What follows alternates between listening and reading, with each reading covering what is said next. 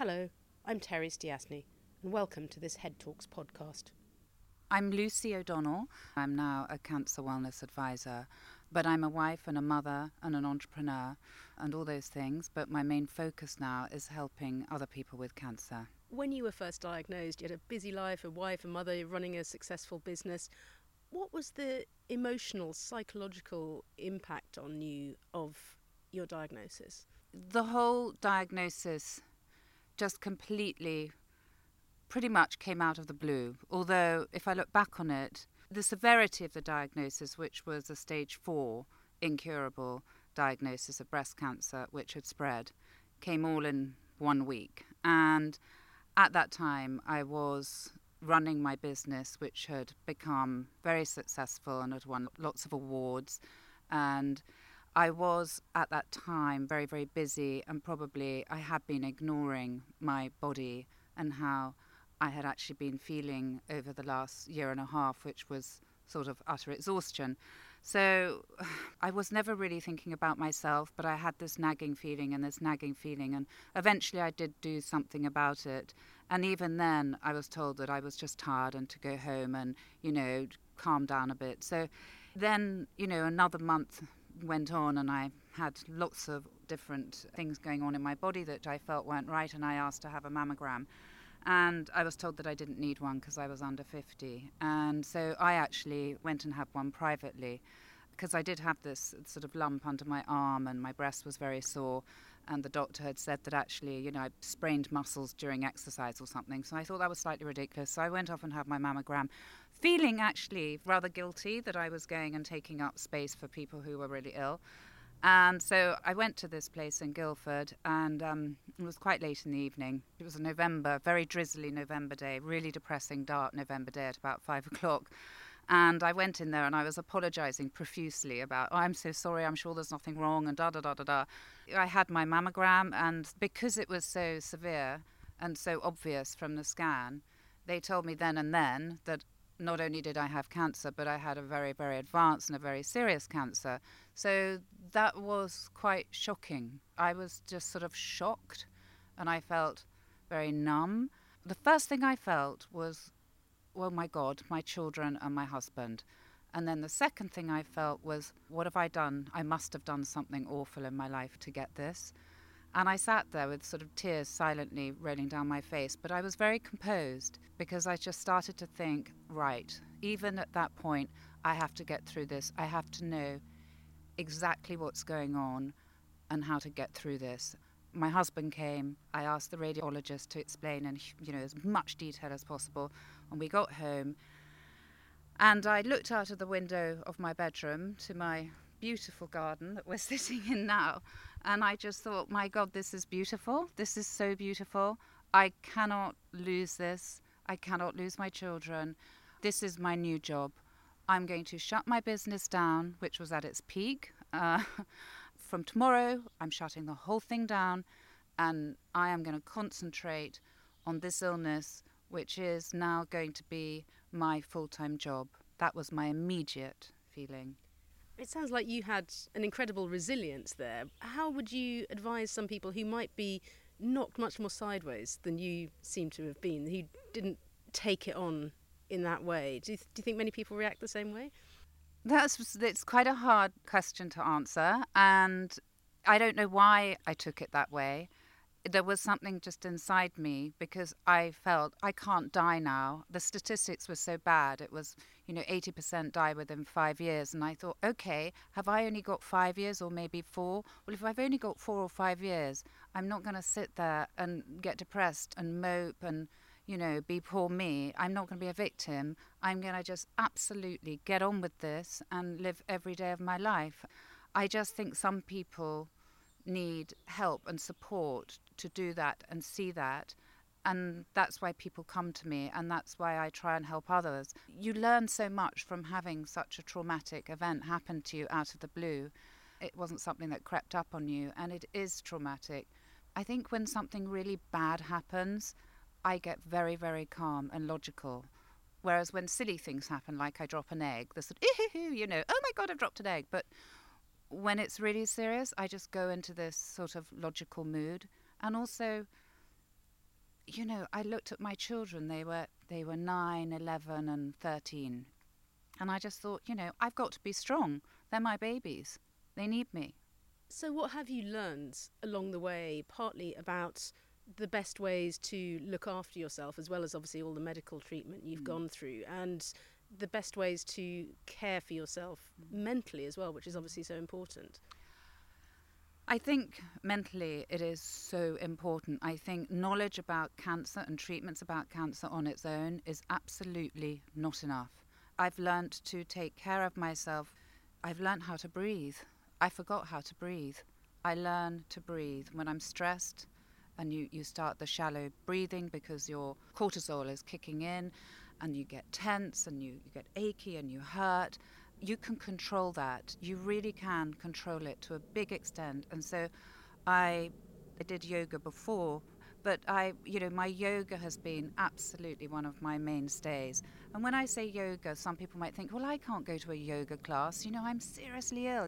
And actually, when I was really, really ill and having the radical treatment, I did my yoga upstairs in my bedroom, and I put on lovely calming music, and I sat there and I breathed and I did very gentle yoga moves, and it absolutely calms you down. It's also incredibly good for you because while you're going through treatment, you need your circulation, you need to boost that. And if you're lying around in hospitals all day having chemotherapy or whatever it is, you need to do something that will get that circulation going, because that gets your white blood cells moving and that stimulates your immune system. It's a physical and a mental benefit. It is the most wonderful thing. And then from there you can learn to gently meditate, or mindfulness as they call it now. And again, that's not a frightening thing to learn to do. Mindfulness and meditation is actually very easy, and you can do it on a bus, you can do it in your bedroom, you can do it in a meditation class, and it's all about letting thoughts go, and it's all about just being.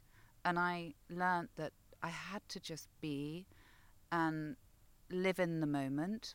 Of course, you can't just live in the moment. You've got to plan things and everything. But I learned to really, really appreciate everything around me. I saw the beauty in a blade of grass. I never saw that before. I saw the beauty in all the different colours of trees that are in my garden, or in a park, or water on a pond. I just saw so much more beauty, and I tried to just absorb that, sort of drown myself in that, and also the goodness of people. When something like this happens to you, you experience the most extraordinary good things that happen to you. So I'm saying yoga, meditation. I'm very, very pro massage and reflexology, or whatever alternative treatment relaxes you. But you need to relax, and you need to sleep, and you need to think about yourself, and you really need to take care of yourself. When you're advising other people who've had a similar diagnosis or a cancer diagnosis, what do you tell them in order to help other people build the resilience that you showed after you got your diagnosis? Well, I suppose when I'm advising them, they're calling me about a multitude of things. So it's such a sort of big area, because they might be telling me about their treatment and their oncologist, and is this right and is this wrong, and should I be doing X, Y, and Z? I've got a lot of resources, so I can help them with resources and sort of suggest different places that they can go to, suggest the yoga, suggest the meditation. But also, I think what also really, really helps when people call me is that they actually want to slightly download, because they want to tell me about something that's happened to them, about what someone said to them, or how somebody crossed the road and when they saw them, someone that they knew, and all these things that happen which aren't very nice, and you have to be strong and learn how to deal with them, and you have to learn that it's actually their fear and not your fear. So for them to offload, and for me to be able to say, that happened to me too, oh my goodness, yes, it was terrible, I went here and this happened, and I asked if I could have a seat, and the guy wouldn't give me a seat, and said you don't have cancer or something. I mean, some awful things can happen, and for them to know it's not just happening to them, and it's happening to everybody, I think that makes them feel a bit stronger. And also, you can then have a bit of a laugh about these crazy incidents that do happen. So I think just the fact that they're talking to somebody who has got cancer and has been through the same thing as them, I think that really helps. And also, the other thing I think where I can really help people is that they know that my cancer is incurable and that statistically I'm not meant to be here. Absolutely not. I'm one of a very few people that are with the disease I have. And so I think just by them talking to me, they know that there's hope for them. So I tell them all the things I do. So I tell them all about my exercise. I tell them all about my diet. I tell them all about my supplements. I tell them all about an amazing lymphedema specialist, to deal with lymphedema that can come up as a side effect. I talk to them a lot about side effects as well, because there are a multitude of them, but they are actually very easy to manage. It's just very, very boring.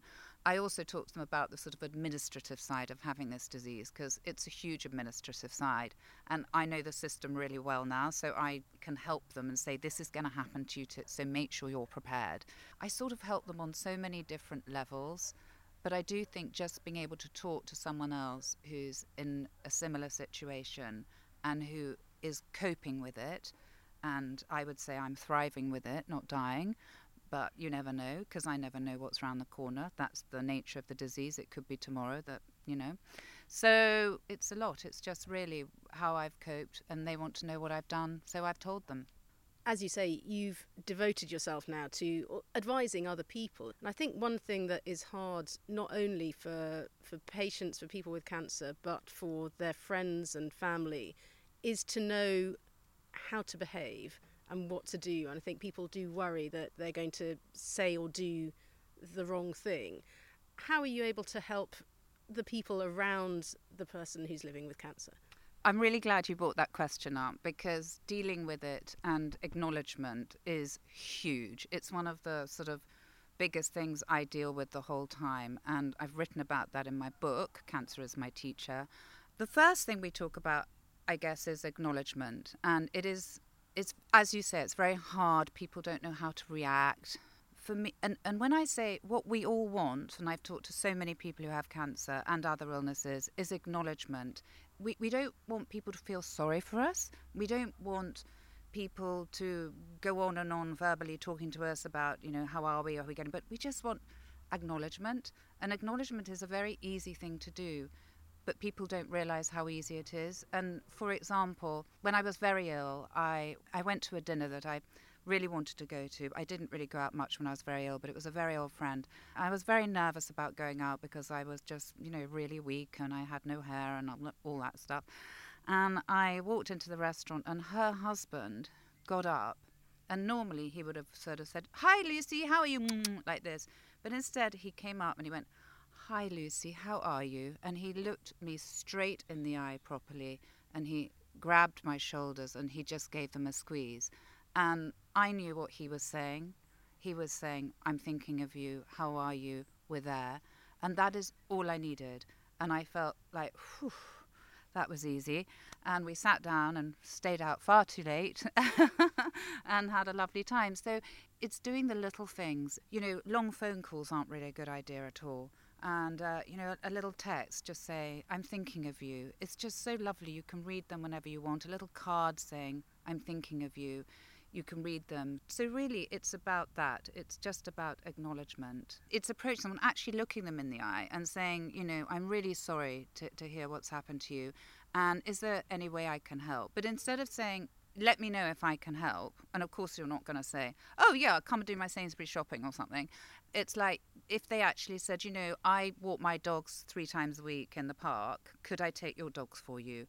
Those sorts of things are such an amazing help. Or, "I'm going to the dry cleaners. Can I take your dry cleaning for you?" So it's people who actually are proactive about helping, and that really, really helps too. And you've called your book Cancer is My Teacher. I know it's a huge subject. Is it possible to sum up, one lesson that you have learnt from your illness and how you're living with it and thriving with it, as you say?